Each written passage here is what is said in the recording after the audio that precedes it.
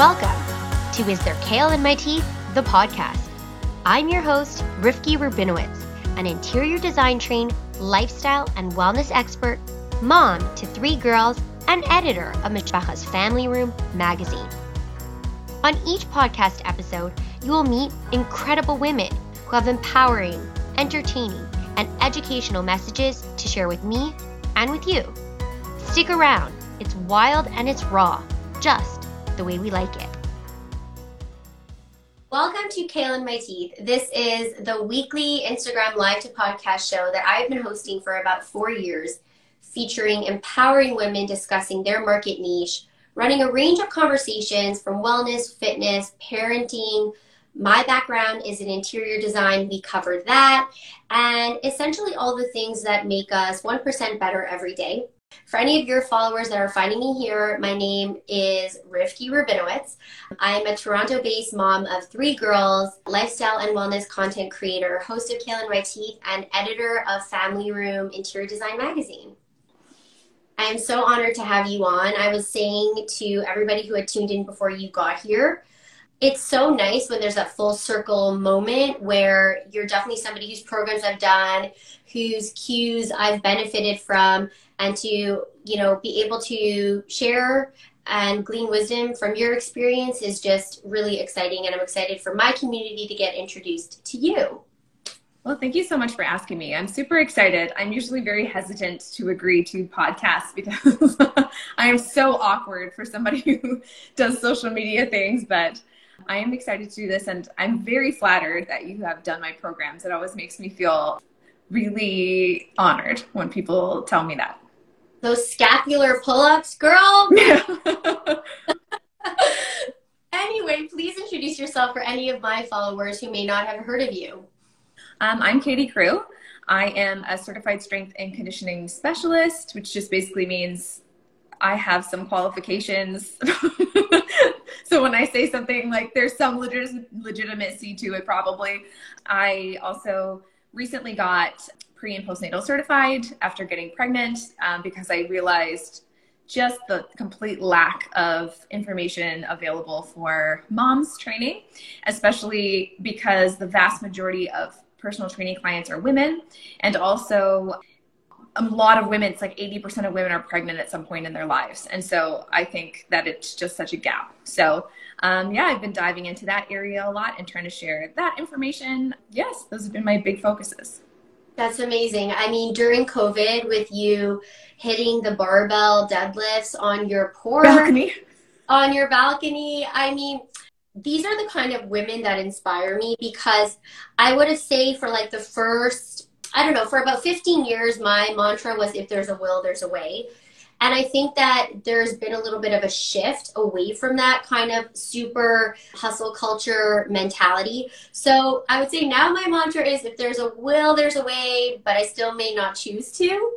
But I am almost inherently attracted to people who really embody that, where it's kind of like, no excuses. You can make the excuses, but reaching those goals, constantly leveling up whatever it is the season that they're in. So seeing you on your porch, everything was closed. I have videos myself trying to hit some, plank PRs with 2 babies on my back. And I hope I saw those. Maybe I shouldn't have tried to hit the plank PR. Nonetheless, we appreciate those milestones. Let's dive in. So I often get asked where to start when it comes to fitness. A lot of my community is interested in fitness.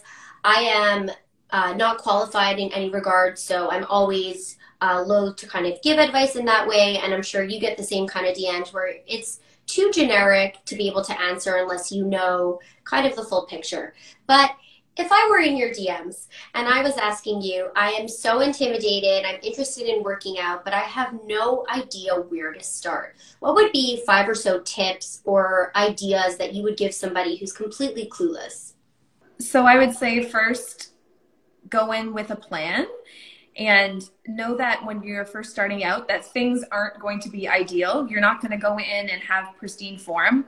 If you look on social media, you see people going, all those like X's and checkmark posts, like if your form isn't exactly like this, it's wrong. And I don't think that, I think it gives sometimes a false expectation where people think that they need to go in and have perfected something, but you absolutely don't. It just takes time and experience. So like going in with that knowledge hopefully comforts you a little bit to know that it's just going to take a bit of time to get better at it. But go in with a plan, and it doesn't have to be an ideal plan. It can be something you just find on, do people still go on bodybuilding.com? I'm not sure. When I started, that's where everyone was going. I do. Yeah, go somewhere online, get an app, whatever, and just follow that, because the best thing that you can do is to just be consistent with something. And also you're going to go in and feel a little bit more confident that you know what you're doing. You have a list of exercises, check them out beforehand, watch some video tutorials. So if you're feeling unsure about, oh, I'm not sure what this exercise is, I'm not sure what this piece of equipment is, then you're just going to feel a little bit more comfortable when you're going in. And also know that a lot of people are going to have headphones in and maybe look intimidating or like they're unwilling to talk to you, but the vast majority of people there are actually very friendly and very willing to help you. So like, don't interrupt them in the middle of a squat set, for example. I've had people like tap me in the middle of my sets. Don't do that, but just wait till they're, wait till they're in between, and people are very happy to help you. I actually started a series on this because I think that there is a lack of knowledge, and people like me sometimes get into this, we start making content like about some specifics in fitness or optimizing things. And it's like, people just need information like, how much does a barbell weigh? How do you adjust a squat rack? Like these really basic things. So watching some videos on that is really helpful. And I really actually dislike when people say, no one's looking at you, because I think it's possible that some people are. So for example, when I go in, I tend to like, I know there's some pieces of equipment at my gym that are kind of hard to adjust. And so I will look and I'll kind of keep an eye on people I don't recognize to be like, am I going to need to help them with this? Like, so like, for example, like that's one version of somebody watching you, just being honest. And then also, I find it personally very motivating when I see people who are pushing themselves, like they obviously are new and they're uncomfortable and they're still going and they're doing it and they're getting, especially women in the weight room, I really love it. So maybe for that reason, I'm watching and admiring you. And there are a very select few number of dickheads who are probably, I mean, very, very few and far between, but it's possible. But I just really hate the idea that you're going to not reach one of your goals or do something that's going to make you feel better about yourself because there's a chance that some idiot is there. So I guess just kind of push through that, which is easier said than done. Just don't let them ruin it for you. But again, like it is just so rare. It's probably not going to happen.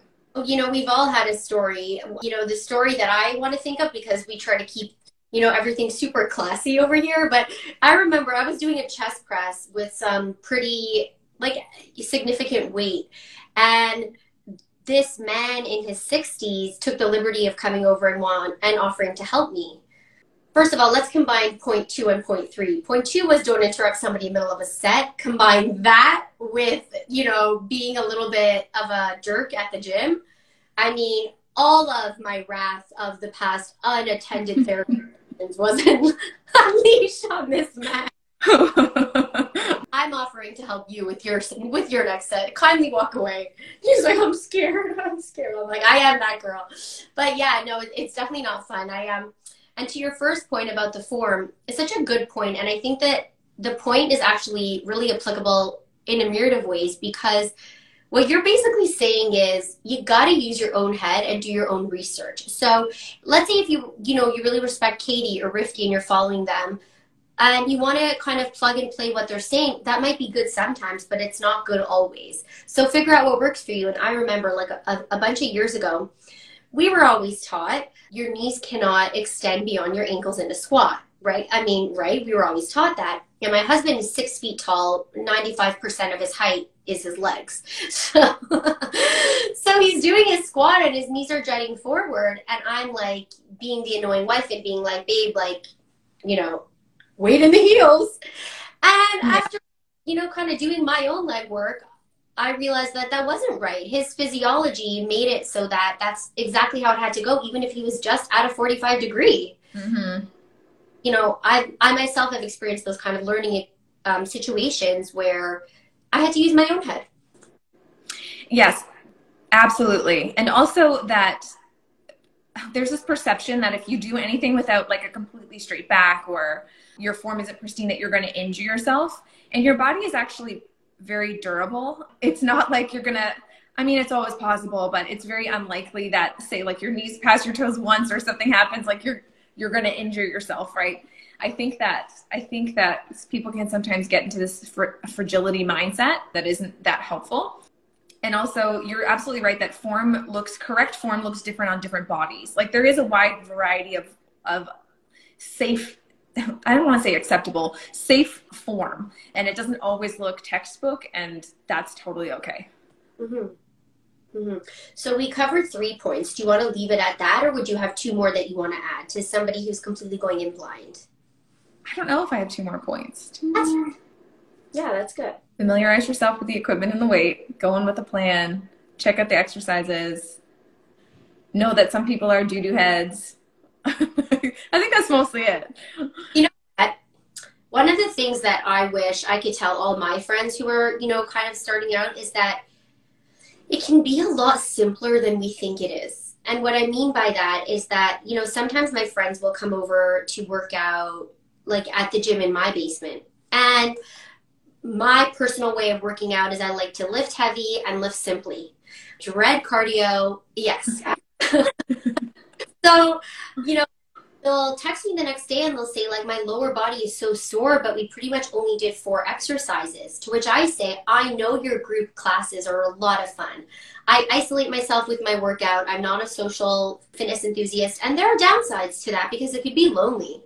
Having said that, I'd rather be efficient. And I think once you basically learn the basic movements and the muscle groups, it doesn't have to be so complicated. So in saying that, would you have a way to be able to break down the basic movements and, you know, some workout splits to kind of eliminate that overwhelm?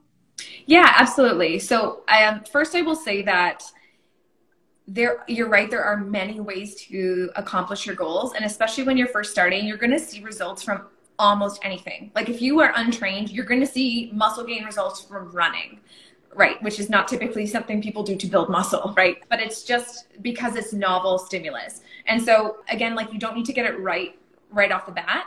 And I would also say that my bias, this is where all of this, what's going to come out of my mouth is my personal bias, which is very similar to yours, but which is like simple, basic movement patterns. Yeah. Show me those bala bangles, girl. But yeah, it's like simple, basic movement patterns is what I think. But also, if you don't enjoy what you're doing, you're not going to continue it. So if you are somebody that loves group classes, if you want to join a CrossFit box because that keeps you accountable, having that structure with the class times, I think that's awesome. I think that we get a bit judgy about, you know, and argue semantics, but when it comes down to it, what actually matters is sustainability. Okay, that's my disclaimer. So my bias is that there are so many benefits to weight training. It really does not have to be that complicated. I am also anti cramming as many exercises as you can into your workout for certain body parts. You really can get a lot accomplished efficiently and effectively with just the basic movement patterns. Not everybody agrees with exactly what these are, but it's basically like pushing exercises. So like pushing in front of you and pushing overhead. So pushing in front would be like a dumbbell chest press, a bench press, a push-up. Pushing overhead is any kind of, say, dumbbell overhead press. Pulling exercises, so rows and also pull-ups or lat pull-downs. So pushing and pulling in these directions. Squats, so that doesn't have to be barbell back squats. It can be a single leg bench squat. It can be anything that's sort of a squat pattern. A hinge, so that's like a deadlift, a Romanian deadlift, a kettlebell swing. Lunging movements, so single leg weighted lunging movements, which again, similar to squats, but also I think it's good to train one leg at a time. And weighted carries, which is something that a lot of people neglect, but they're really good for like functionality, grip strength. Yeah, same, honestly, a lot of the time. And so structuring any kind of program or if you're intimidated to make your own program, following some kind of program that has these basic movement patterns embedded is just going to give you so much bang for your buck. So compound movements are sort of where you want to focus your time if you're looking to be efficient and see a lot of strength and muscle gain results from your workouts. And so that just basically means like exercises where you are working multiple joints and muscle groups. So like a squat, like those big heavy movements are movements that you tend to be able to load a little bit heavier. And then you can get into things like if you want to isolate a little bit more, you want to work your biceps more, you can add on some accessory movements. Yes, for efficiency's sake, I would say definitely focus more of your time on compound lifts. And in terms of structuring your training, I really always say to people, it depends on your available time. So you sort of want to have the goal of ideally training your muscle groups about twice a week for optimal results. And so if you say have 2 days to train, that would mean you want to do 2 full body days. Because if you're just doing like biceps and back on one day and then quads on another day, yeah, you're missing out on a lot. And then the next week you're doing other things. What we see a lot, and I think especially a number of years ago, was a lot of body part splits, which is sort of more how bodybuilders train. And that's fine if you're doing like a 5-day frequency or 6-day frequency. But if you are like a normal person who just wants to add a little bit of fitness into your life, you're training 2 or 3 days a week, you probably want to stick with full body workouts, or like a full body day and then an upper and a lower body day. So, or 4 days, you want to do lower, upper. There's many different ways you can make it work, sort of just with the goal of incorporating these different movements and training your whole body throughout the week. Ideally, especially body parts you want to prioritize, you're training at least twice a week. Yeah, that's so helpful. If anybody who's like watching now or listening, later once this is on the podcast and you're driving in your car, keep listening to those past 2 minutes again until you understand, because that's basically like 4 years of education in there. And that's really all you need to know. And I say this all the time on my Instagram. Once you're educated, you're a free bird. I remember when I first got into strength training, it was a long time ago. And I remember, it was during the summer, every one of my friends and family was out of town. So I loved it because I wasn't working as full-time as I am now, and I basically just worked out all day. It was like an isolated 2 months of my life, like this golden period in my life I think back on so fondly, because I remember being like, no one's calling me. Okay, I'm just going to hit one more set. I definitely don't choose to spend my free time in that way right now, but that was where you found me then. And I was working out similar to what you were describing, which was very specific splits. But because I wasn't fully educated on what I was doing, yes, at the time I was learning about strength training, I still was prioritizing my cardio, which was at that point my personal Olympic gold hallmark of fitness. So what I was doing was I was doing 5 a week strength training and still trying to hit my 3 times a week cardio, stacking them all up. Listen, I'm not talking about burnout right now. Again, that was like my fitness honeymoon, so it was amazing. But as I educated myself, I understood that when there's no way to equally prioritize unless you're some kind of fitness physicist, which I'm not. And then once I educated myself, there was a period where I wanted to grow my glutes, and I was effectively working lower body 3 times a week with knowledge, without overtraining. So I guess my question is, speaking with that beginner's mindset and real curiosity, what kind of advice would you give to somebody who kind of is finding themselves in a season where they're trying all the things, they have to keep tweaking, they're not sure what's working, and they don't really know where to go next? This is such a tough one, because there is a point at which sometimes what you're doing is maybe not optimal and you do want to change things up. But I find that the biggest problem people have is that when they don't instantly notice results, that they hop off the program and they start something else. And this can be extremely tempting to do because of how many people are sharing fitness advice or are motivational for people online. And so you say like, oh, I think what people tend to do is they say, oh, this person has amazing glutes, so I'm going to do their program. Or this person's body is like this, so they must know what they're doing. Maybe they do, maybe they don't. It's just that so much of that really is genetics. And that's not like what people are usually like, hi, I look great. It's probably largely my genetics plus my hard work, right?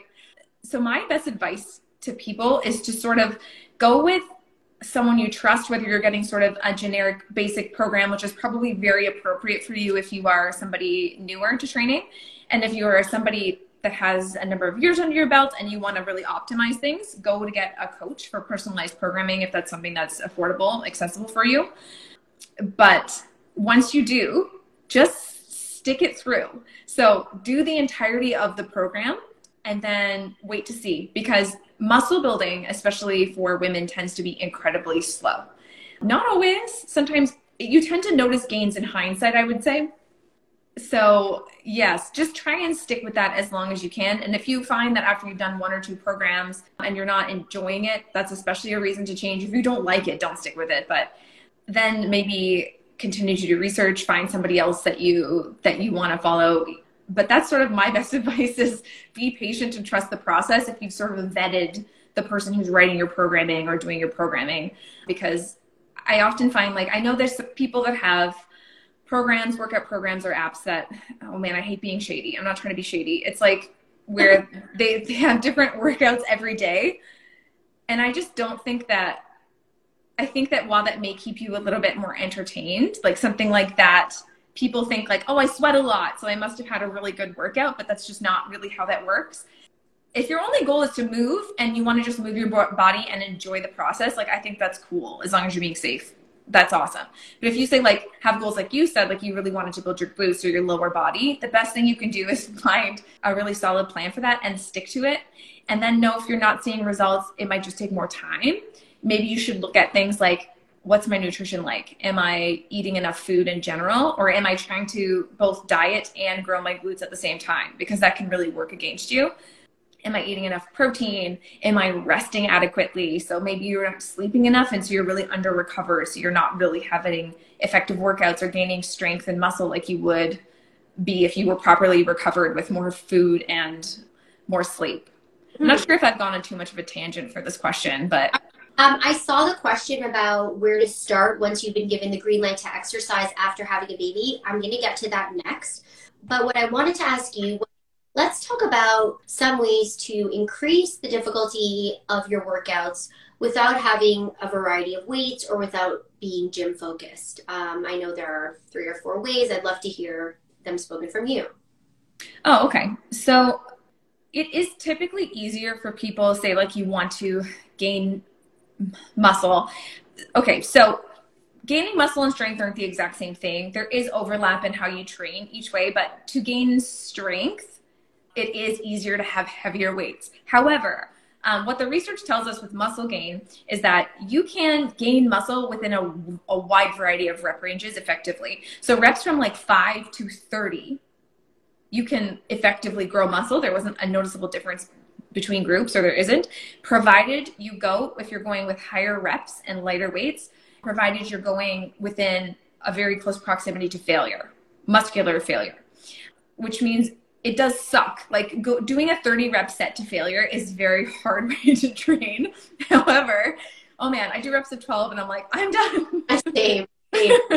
Even when I program for myself and I'm like, let's stay between the 12 to 15 rep range, I'm like, let's stay 12, I'm done. So did I say 6 to 8? 6 to 8? Yeah, no, basically. But you can gain muscle effectively. Just sort of be aware that it's not going to feel comfortable necessarily. Let me ask you a question about that. Yeah. So studies have shown what you just said, which is as long as you're hitting failure, the rep range is not as important. Okay.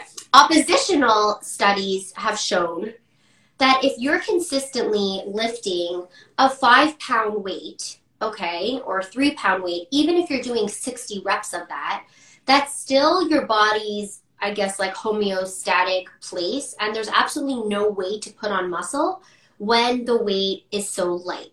We're seeing a little bit of a shift in fitness trends now, just like I was saying in the beginning, where we're seeing a bit of a shift away from hustle culture, where, you know, there's the wellness community is working a lot with these Pilates programs and lighter weights and dance fitness kind of programs.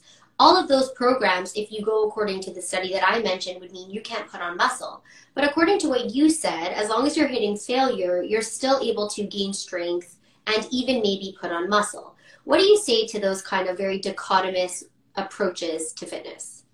So there's actually, so the caveat there is that they found that you do need to have a certain percentage of your rep max for this to be effective. So I think it's like 40%. So like, just like, you're right. If you're just going to bicep curl a pencil 1,000 times, you're not really going to be making noticeable muscle. And that's just because you haven't sort of met that lower threshold. So thank you. That is a good point. I think that, so can I go on a tone rant quickly? Yes. Oh my God. Tone is one of the swear words in my home. I know what people mean when they say it. It's sort of like a certain appearance that they are seeking, but essentially all that appearance, what is actually happening to create that is the loss of body fat and or the gain of muscle. And so you're not going to more effectively be doing this with really, really light weights or Pilates based programs necessarily. It's just maybe you're not gaining muscle as quickly, but I'm not saying that's not going to get you to your body goals. It totally depends on what your goals are for you and what you enjoy. But if you are somebody that is looking to gain strength and muscle, it's just a very inefficient way to do it, and you will max out quickly because you can challenge yourselves in other ways with those workouts. Man, some of those workouts are very challenging in other ways. But again, just in terms of building muscle, that's not like the efficient approach. I hate them so much. I often try, you know, I'm in a very like relaxed way of working out right now. So I'm like nowhere near burnout or boredom. But when I am, I sometimes say supplement the intensity with some, you know, Pilates. And I'll go to these classes. They are, first of all, so hard. And I'm like, I'm doing rope crunches using like 170 pounds. How can I not hold this plank for 10 seconds on a reformer? It's crazy. But every minute, and obviously like I'm not trying to speak negatively, but we're having like a conversation about our own personal biases. Our biases, yeah. Every minute of the clock, I'm staring at it and I'm cognizant of the fact that like I don't feel strong and cool and I'm bored. And so like it really just it's not for you. It's just not for me. Yeah. I definitely can recognize how hard they are, but I've also accepted that it's just not a good match for my needs. Yeah, absolutely. And also like what fitness is or what fit is just so different because it really like you just become you get better at doing what you're used to doing. And so anything that's novel is going to be challenging in the same way that I used to do a lot of group X classes. I used to teach group X classes, cardio group X classes many years ago. Good Life Fitness. I used to teach body attack classes.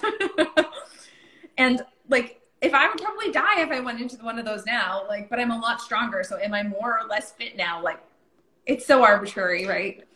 So yeah, I think it's great to incorporate that kind of stuff, and it does unlock, sorry, my light keeps dying. It does incorporate a different type of strength and challenge for you. But again, like my bias is that if you are looking for more strength and muscle gains and you're asking me about that, I definitely wouldn't prioritize something like that for that reason. Yeah, true. So this is, you know, I could talk about this every day of the week. This question has two parts. Part one is, what are some common misconceptions you see coming your way from women about fitness? And part two of that question is, let's talk a little bit about bulking up and strength training. And I think they kind of go hand in hand. Yeah. Can I address that one first? Yes, sir. Yeah. Okay. Thank you. I think that, oh man, I actually struggle with this one a little bit because I think that, say like me at my most muscular, if I had looked at myself when I started, I probably would think I was bulky. But living in that body, I wasn't like, I'm so bulky. You sort of just adjust to what you look like. And I will say that a lot of people, when they start working out, are just not used to seeing themselves with more muscle. And then when they see it, they realize that they like it, and their perceptions of like attractiveness and their own self-perception changes. What I will say is that like I don't think you're at much risk of bulking up in a way that you do not like from just starting to strength train, because it does take so long to build a lot of muscle for the vast majority of people. There are genetic differences where some people do build muscle more easily than others, but like just get pregnant. I lost all my muscle. It doesn't stay on your body if you don't keep training that way, right? And so I don't think it's something that people should really fear. I think the vast majority of people's experiences with strength training is that they figure out that they really enjoy the way it makes them feel, how powerful they feel. They like the changes to their body. And I would say, like, if you don't, that it's pretty easy to sort of pivot and start training in a different way. It's not like you've done like irreparable damage to yourself, you know? I mean, if only the muscle, you know, was so easily able to be built and easily maintainable. You know, I always get like a little ego boost every time somebody's like, let's work shoulders. I'm like, I'm honestly not going to hit my max on shoulders because I put on muscle really easy. Must be nice. You know what I mean? And so like, if only I probably worked out for like many years before I started seeing like a microcosm of definition on my upper body. And even now, I don't eat in a way that shows how strong my core is. I'm aware of that. I've educated myself. I know exactly what's happening and why it's happening, and therefore there's no anxiety about it. You know what I mean? So I think that it really also comes back to the education of it. But on a scientific perspective, you know, let's talk a little bit about female hormones. And what's required to put on muscle is a lot of testosterone, which by default we have less. So unless I think given your humility, people who are listening may not understand just how strong you are. You are so strong. Oh, thanks. You're welcome. Stop.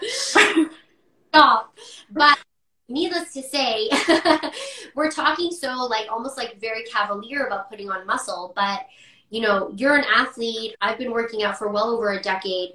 It takes a lot of work to put on the muscle. So if you're starting out and your fear is, am I going to bulk up? Probably not, unless you get super, super, super, super, super strong, or, you know, you drop a significant amount of body fat so that everything shows. Yeah, it does take a whole lot of effort. And like, again, like you're not just going to like wake up and like, surprise, my delts are exploding. Like you notice the changes as they're occurring. And then if anything, you're probably just going to be like, wow, this is taking forever. Or like, I really wanted to grow these specific body parts. Why are they so obnoxiously stubborn? And it's like genetics. Like, that's like the majority experience that people have. Because you're absolutely right. We just don't have, most women especially, the hormonal profile to gain muscle very quickly. And even men, I mean, a lot of them, and women, but like a lot of them will hop on exogenous hormones to improve their gains because that makes it a lot easier, right? So even like with a male hormone profile, it's hard for them to gain muscle sometimes. So yeah, it does take a really long time. And I also think that people get so used to seeing people who are in very like elite shape. You're right, like super lean, especially a number of years ago, like people sort of to be taken seriously in fitness, people believed, or the perception was like, if you didn't look extremely lean, then you weren't to be taken seriously, which again, like people who are that lean are not at optimal performance. They're probably not particularly strong at that time because body fat actually has a lot of very helpful functions for you and makes you stronger and feel better and have better workouts, right? But when you are so lean, you do look a lot more muscular. So if you notice, like if you've ever, probably not a common experience, but if you've ever been to a fitness show where these people are on stage and flexing and they look huge, if you see them with shirts on, you would never guess. You would never guess they had that much muscle because they look so much smaller. In clothing, it's just outside of clothing, you know, you look really ripped.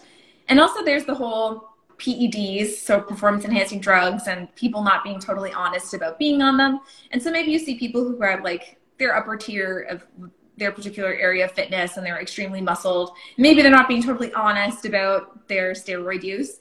So you assume like, oh no, if I pick up weights, I'm going to look like this. It's like, oh no. They've been training for many, many years and they're using sort of like PEDs and they're just maybe not talking about that. But yeah, it's just like, it really is very hard for most people to gain muscle. And you'll probably notice gains in like strength and things before that. So and again, like you will have a lot of time if you're not enjoying what's happening to sort of like pivot and start training in a different way if you really don't enjoy your gains. But like I would say that what's probably going to happen is you're going to be like, wow, this is so cool. I feel so strong and powerful.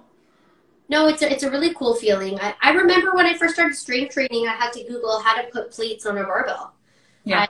Googling it. I still, even now, getting on the bottom of like a hip thrust and then deloading, I'm always kind of like, we're doing this again. There goes 15 minutes, you know? Oh, it takes so long. So you're building a bench. Oh my gosh. But, you know, once I shifted my mindset that 60% of my workout is pretty much setting up, I wasn't always trying to rush through it. I'm like, okay, this is part of my set. It is what it is. Yeah, so that's one of the downsides of the information age, because you could be sitting in bed scrolling and you're seeing all of these fitness professionals and not really understanding, you know, what's going on behind the scenes, how many years they've been working at this, the fact that they are, you know, at elite pro levels, and, you know, they're selling their program, and the programs could be amazing, but as like a suburban, you know, Toronto mom, you're leagues away from, just us, you're, you're leagues away from getting there. So in saying that, somebody actually asked a question about how to structure their own workouts beyond just copying things from Instagram. Well, we talked about that a little bit about, you know, different muscle groups and the main functional movements. So I think that I'm going to take that question and kind of adjust it and turn it on you and ask you how you structure your workouts currently. I will add one point to that, is that you can look at what other people are writing for their workout plans, but like that is going to be based on what they are prioritizing. So the way that I program is not necessarily the way that I personally train, and it depends on who the plan is for or what it's for. Like if I'm doing a beginner level plan or like a general strength plan, or one that's emphasizing something that I don't personally prioritize, I'm not going to program it exactly like that. And I often will get the question, is this exactly how you train? And I was like, no, it would be like not optimal for me to tell you that. Just starting, because you should like build up a well-rounded muscle base and, you know, all that stuff. And also you should prioritize. So put early in your workouts what you want to most prioritize. And so even if somebody is like, you need to do bench press or work your chest, like, yeah, great. Totally incorporate movements that are training your entire body, but maybe you want to add lower body to an extra day. Maybe you want to do hip thrusts first in that workout, because that's what you personally want to prioritize. So you do have a lot of flexibility to move things around based on what is important to you. The way I train, I tend to like to train my lower body pretty heavy. And then I definitely don't shy away from upper body training. I love it as well, but I really love body weight upper body training. So I'll work a lot on like my pull-ups, on push-ups. I really love explosive push-ups or plyometric push-ups and upper body stuff. I enjoy them a lot. And then I also enjoy like some element of conditioning or athleticism. I like feeling athletic. And even though I am not as training for a sport, my brother is an MMA fighter. He does like jujitsu and boxing and all that stuff like every day. And he sometimes will take me through things, and man, I just feel like such a sucker when I'm training with him. He's so athletic. Yeah, so I do a combination of that kind of stuff where I will prioritize all of that as much as I can. But say, for example, right now, I'm focusing more on lower body because I did lose a lot of muscle after pregnancy and early postpartum, and it's just taken a long time to put it back on. Like we said, muscle's slow. And I also have the advantage of I've already gained that muscle, so it is easier for me to now gain that muscle back versus if I was gaining it back the first time. So you do have something called muscle memory, and it's still just taken a while because my body does not like holding on to muscle.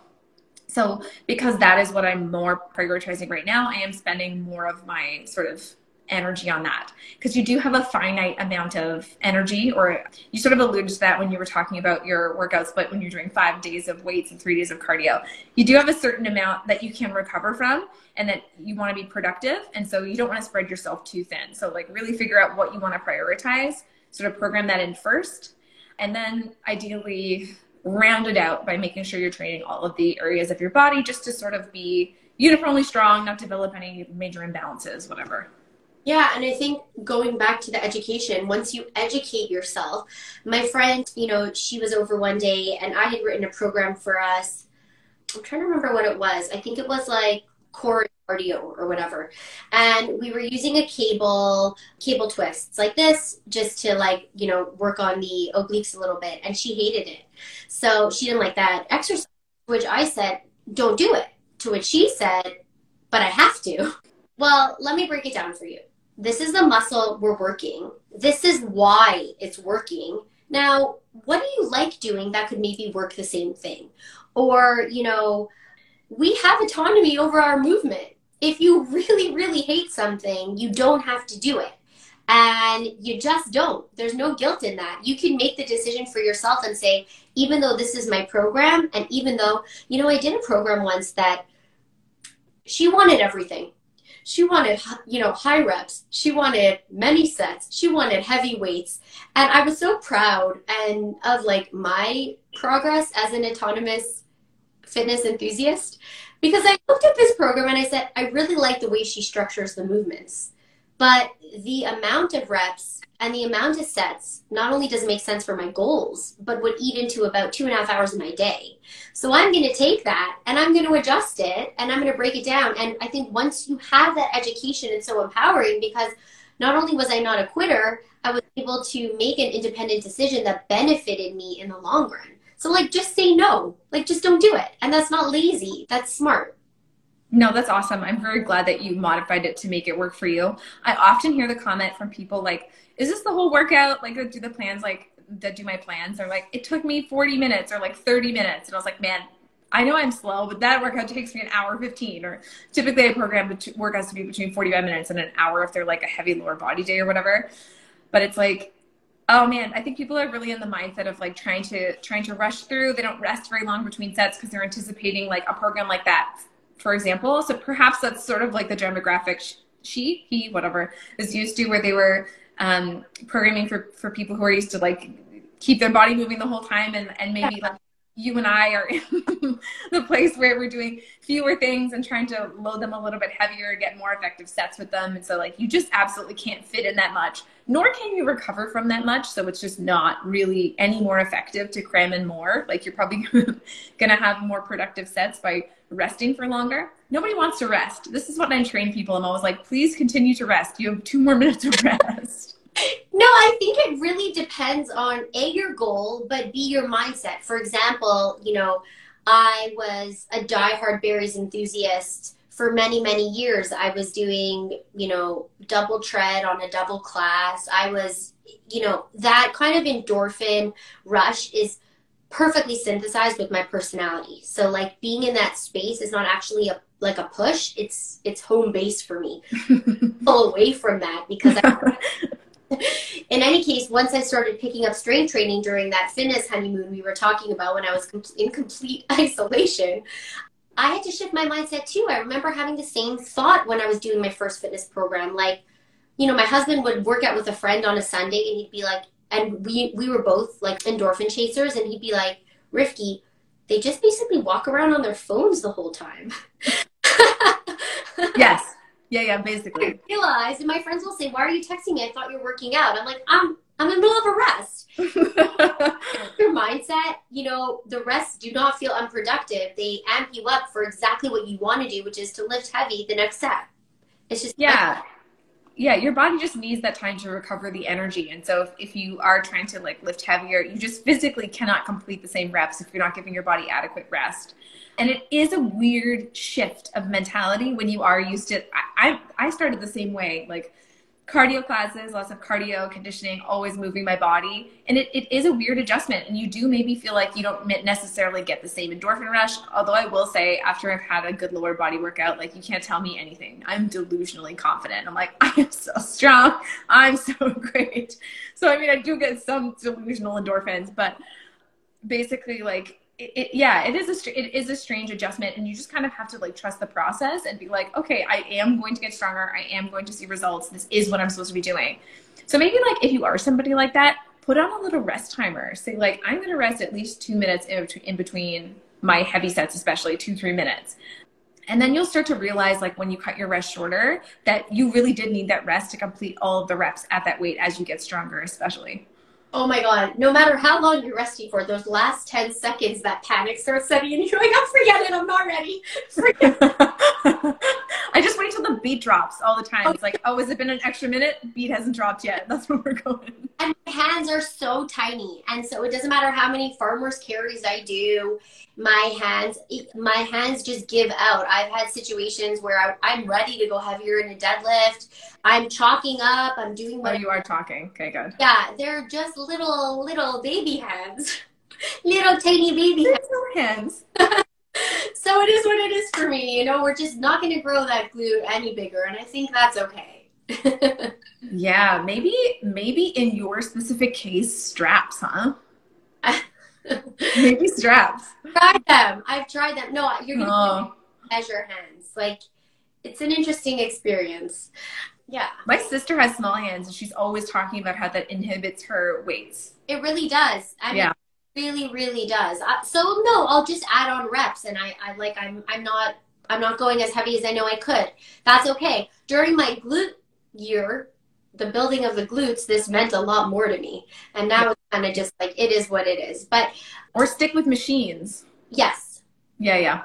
So, you know, ever since COVID, I've gotten really used to working out from home, and we moved into our house last year, August, and we put in like a really solid gym. There's like a big cable machine, and yeah, it's just amazing. So we were on vacation last week, and the hotel gym had barbells. We don't have room for a lot of barbells, and I've gotten really obsessed with the efficiency of my basement gym, so I never really leave the house. And perfect. More about that later. And my husband's like, we're all waiting for you at the pool. What happened? And it's been so long. I'm not going anywhere. Bulgarian splits on the Smith. I'm like, I'm done. Like, I'm bringing my mattress in here. This is vacation. It was a really reacquainted. Pivoting the conversation for a second, we got a couple questions that I'm sure whoever asked them is fast asleep by now. Hopefully not. Talking a little bit about pelvic floor, talking a little bit about where to start once you get the clearance to exercise. I'm happy you're asking, Katie, because as soon as I sprint, my pelvic floor completely just says sayonara. Yeah, we are. And that was like since first trimester with my first, who's 10 for the record. So, and I was not willing to put in the work to fix it. And here we are. So let's answer those questions and not take an example from me. Yeah, I think that it is really tempting when you are postpartum and you sort of have been through this whole 9 months of like reduced intensity. Say like you're somebody who is used to training and you're like, I can't train the way I want to. And then you give birth and like in some ways you do feel like yourself again. You're like, oh, I have some bodily autonomy. I mean, sort of, somebody's attached to you all the time, but you do feel like I'm not carrying around this person. I instantly felt relief. I hated being pregnant. I know some people love it and think it's magical. I don't know how you did it 3 times. Kudos to you. You're amazing. And then you look at yourself and you don't really recognize yourself. And I think a lot of people really rush into things because maybe they want the feeling of working hard again. Maybe they think I'm going to work harder. I'm going to change my body faster. And it's just like very important that you respect your body's timeline on this. And that is so hard, but so important. So like for the first 6 weeks, the recommendation, you know, it's when you get your clearance from your doctor after that, where they're just like, you're all good. Go exercise. You sure I don't need a couple weeks off? It's like, it's just wild to me that, I mean, okay, so that guideline is based on the fact that that's just time for some basic tissue healing to occur. So like before you exercise, before you have sex, whatever, they just want to make sure that like you're sort of at least baseline healed. Your uterus has shrunk back down a little bit. Because that's a lot of it at the beginning.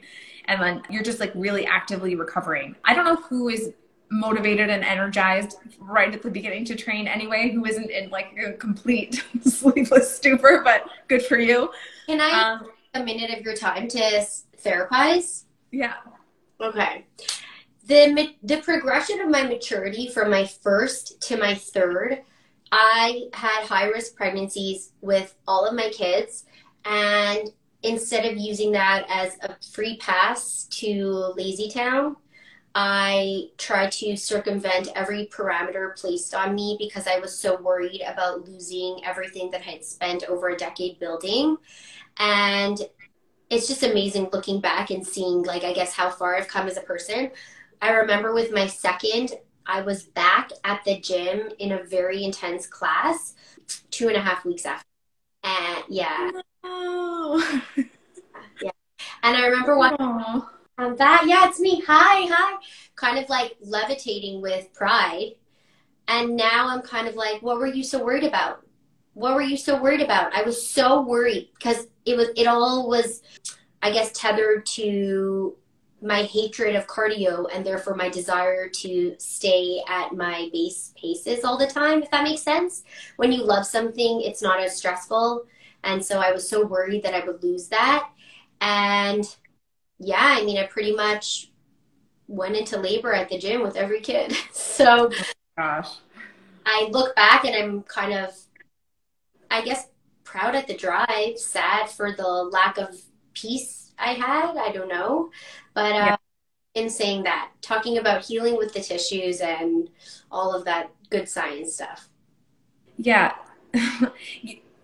Just to, like, speak quickly on what you said. I think like it really is in the immediate, you really think like this is what's happening right now and like I need to change this, and it does take a long time to properly heal. But when you look back in hindsight, you're like, man, it wasn't a big deal that I could have waited this many more weeks. But like when you're in it, it is a different experience. Like, and so it's so easy for me to say this now, but like I know from like when I was in that, I had to just talk myself down a lot and be like, you need to calm down and stop trying to do these things that your body isn't ready for, you know? So there was a lot of that occurring. And I was lucky enough to have gone through courses and had that education where I was even aware of what I should and shouldn't be doing. So that made it easier as well. So essentially, like your birth experience is going to be very different from the next person's likely. If you had like a very uncomplicated vaginal delivery, you can start some very gentle stuff within a few weeks. But no matter sort of your birth experience, if it was easy, if it was more complicated, you're going to want to start with basic breathing and reconnection work. So even just breathing and like really figuring out these muscles, because they are internal. And I mean, all of our muscles are internal, but like a lot of people aren't really familiar with their pelvic floor muscles the same way they are with like flexing their glutes or their biceps, right? And so like learning how to engage these muscles, how to relax these muscles, which is the part that a lot of people really miss out on. They always think like Kegels, Kegels, Kegels. And it's like, no, relax them as well. That is equally important. And also your inner core. Your entire core musculature is really important to rebuild, but like rebuilding that connection with your inner core and then figuring out how to properly breathe. So a nice 360-degree breath. That is where you always want to start, because this is going to be your solid foundation with which you build everything upon. And so in the same way that anybody embarking on a fitness program is going to want to start with basics and then as they get stronger, continue to scale things to make them more challenging. It's the exact same concept. You're just starting basically like essentially like rehab. You're just like rehabbing. And so you want to really focus on your core. And so especially like people focus a lot on this, like the linea alba or the fascia in between the two sides of their six pack or rectus abdominis. And you will notice that you will probably have some separation there. You probably notice it in pregnancy and postpartum. So in pregnancy, it's very normal. That's not something to be feared. Your core is meant to separate. And postpartum, it can just take some time. Some people's close all by themselves. Some people's take a lot more time, and some people's never really close. And that isn't necessarily something you've done wrong. There are some things that you could do to sort of like mitigate further damage. But if you're like a small person with a small torso with a really big baby, and like maybe genetically you don't have like super strong resilient fascia, that's not something you did wrong. It's just like you're probably going to have more of a diastasis. But something to keep in mind is that people are always focusing on like close the gap. But when you think about it, like it's not just that your core is stretched in this one area, your entire core musculature stretched to accommodate this baby. So you have to rehabilitate your entire core. And so I think where a lot of people get really stuck is that yes, you should start with very regressed exercises. So work on that connection work. Then you're doing these core pull-ins, and then you want to just sort of slightly lean back in your chair. And then you want to stand up and slightly lean forward as if you're doing like a wall push-up, like a plank on a wall. And then you do your breathing from there and reconnection work. And then eventually, you're sort of working your way down to a plank on the floor. But a lot of them, people start with like dead bugs and oh my gosh, Katie. Bird dogs. My brain is turning off apparently. They start really regressed, but then they never move beyond that because they go, oh, I still have some separation. But the thing is, number one, you can have full strength and function and still have some separation. I still have some separation. I have very resilient. I'm very lucky that I have great fascia though. So I don't have any issues with it whatsoever. But it's very functional. Like that, it does not inhibit me, but people very much feel like there's still a space. It's like, really doesn't matter. Maybe your core is still meant to function this way and it's fine. And sometimes people have an even smaller space, but they have a more challenging time, right? So what happens often is people will still notice this thing and then they go, I can't move on. But the reason they're not progressing further is because they're staying with these exercises. So they're not making their body have to adapt to a new challenge, right? And so you really do need to keep progressing things and challenging yourself over time to improve on them. So I know this is super general, like it's probably not, I hope it's like remotely helpful for this person that asked the question, but essentially like you just need to make sure that you're starting very regressed, that you're starting with your connection work, with your inner core and your pelvic floor, do your breathing, and then slowly build up and listen to the feedback that your body is giving you. So if you're doing an exercise and you notice like a hard cone, which is like a lot of uncontrolled pressure at the middle of your linea alba, or that area between your six-pack abs. So if you notice like a really hard amount of pressure there and you're doing an exercise that is probably quite challenging, it's probably just a little hard for you right now. So just modify a little bit. Bring your limbs in a little bit closer to your body. Choose a variation that works something similar, but in a slightly easier way, and see how your body's doing. And then maybe you'll be ready for that progression once you slowly work on that after a number of weeks.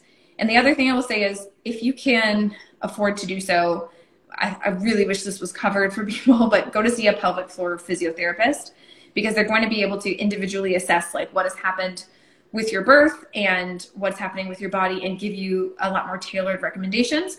They're probably not going to give you like a full fitness program to continue to strengthen all the way. So like that's sort of where you might want to work in conjunction with somebody who also does postpartum or prenatal fitness.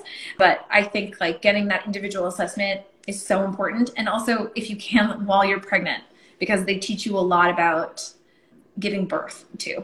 And not that my nurse listened to me when I was like, I'm supposed to push like this. She was like, no, but I tried. So, but I tried.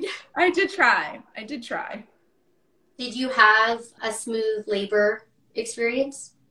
I mean, it probably could have been worse, but I'm a tense human being. So I'm always like tightly wound, and which probably did not work in my favor. And I was like, I went into labor like 7 p.m. on the 13th. Does that make sense? Yes. And then I didn't sleep that night because my contractions were like 2 minutes apart. And I went in and they're like, you're 2 centimeters dilated. And I'm like, dang, that sucks. Because I've been laboring for like, I don't know, until like 2 a.m. or 3 a.m. So I went home and I was just in a lot of pain. They were pretty frequent. So I couldn't sleep. So I didn't sleep at all. Then I stayed home till like 7 p.m. again. So it'd been like 24 hours. And I went in, they're like, you're 2.5 centimeters dilated. I was like, come on. A half? That's frustrating. And so like, I knew I wasn't going to sleep that night, right? Like I didn't sleep one night. I'm going on to like, it's like 9 p.m. No sleep a second night. And I was like, you know what? I hear really great things about zero sleep and pain tolerance, y'all. But they didn't want to give me an epidural because they're like, you're not dilated enough. And I was like, you think my body's fighting me or something? I'm like shaking like this. I'm like green. I'm like, ugh. So thankfully the nurse who was there the night before, who'd already like been home and is back on shift, knew that she was doing my monitor. She's like, you've had contractions 2 minutes apart. That's crazy.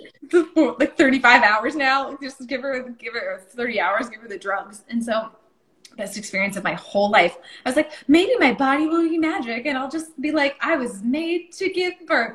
Pretty sure I could have been more chill about it, but the epidural was like the best thing I've ever done in my whole life. I was like, oh my God, give it to me. I still didn't sleep though. Because she came in every 15 minutes to check on me. But I was so relaxed. It's the most relaxed I've been in my life. 0 sleep for 2 nights. I didn't even care at that point. I was like, oh my God, I feel so good. Your first experience with drugs, honey.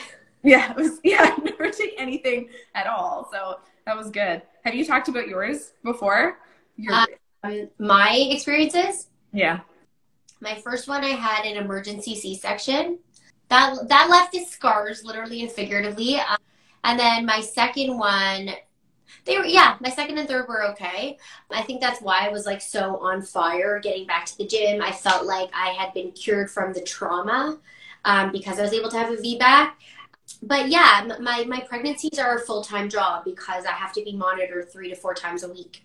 So like I'm really somebody who wants to kind of just like be pregnant and deadlift, and instead it becomes like a full-time job. So I'm always very grateful when it goes smoothly. Yeah, absolutely. Oh, that's so stressful. Yeah, it's not ideal, but you have given us so much to go on tonight. I feel like I learned a lot, and your delivery, this is my favorite thing when I have a guest that can basically break down complex topics in such like a digestible way, because sometimes I'll be driving and I'm pausing and playing a podcast as people are coming in and out of my car, and you want to be able to kind of just pick up as you go and have it be like an enjoyable listen. So you really accomplished that tonight, so thank you. Oh, well, I'm glad. I am prone to tangents, so I'm happy to not too much. My opinion. Everyone else is like, you're wrong, Whiskey. Use the words. No, I'm kidding. I really love this color on you. Oh, I love this sweater so much. I'm going to be living in this. I hope so. Yeah, I'm already planning out outfits. I'm like, I'm going to wear it with my bike shorts and my chucks, and I'm going to do this. It's so cute. Oh, thanks for being on Killing My Teeth. You were a pleasure, and I'm so happy we got to connect. Yes, me too. Thank you so much for having me. Of course. Good night. And that's all for today, you guys. Thanks for tuning in. Listen, if you've enjoyed this episode, I would love if you subscribed. And if you're really next level vibing, leave me a positive review so we can keep this circle of positivity going. Of course, you can find our guests' information in the show notes and find more of me on my Instagram and website at Rifki Rabinowitz and RifkiRabinowitz.com. Have a good one, okay? Stay cool.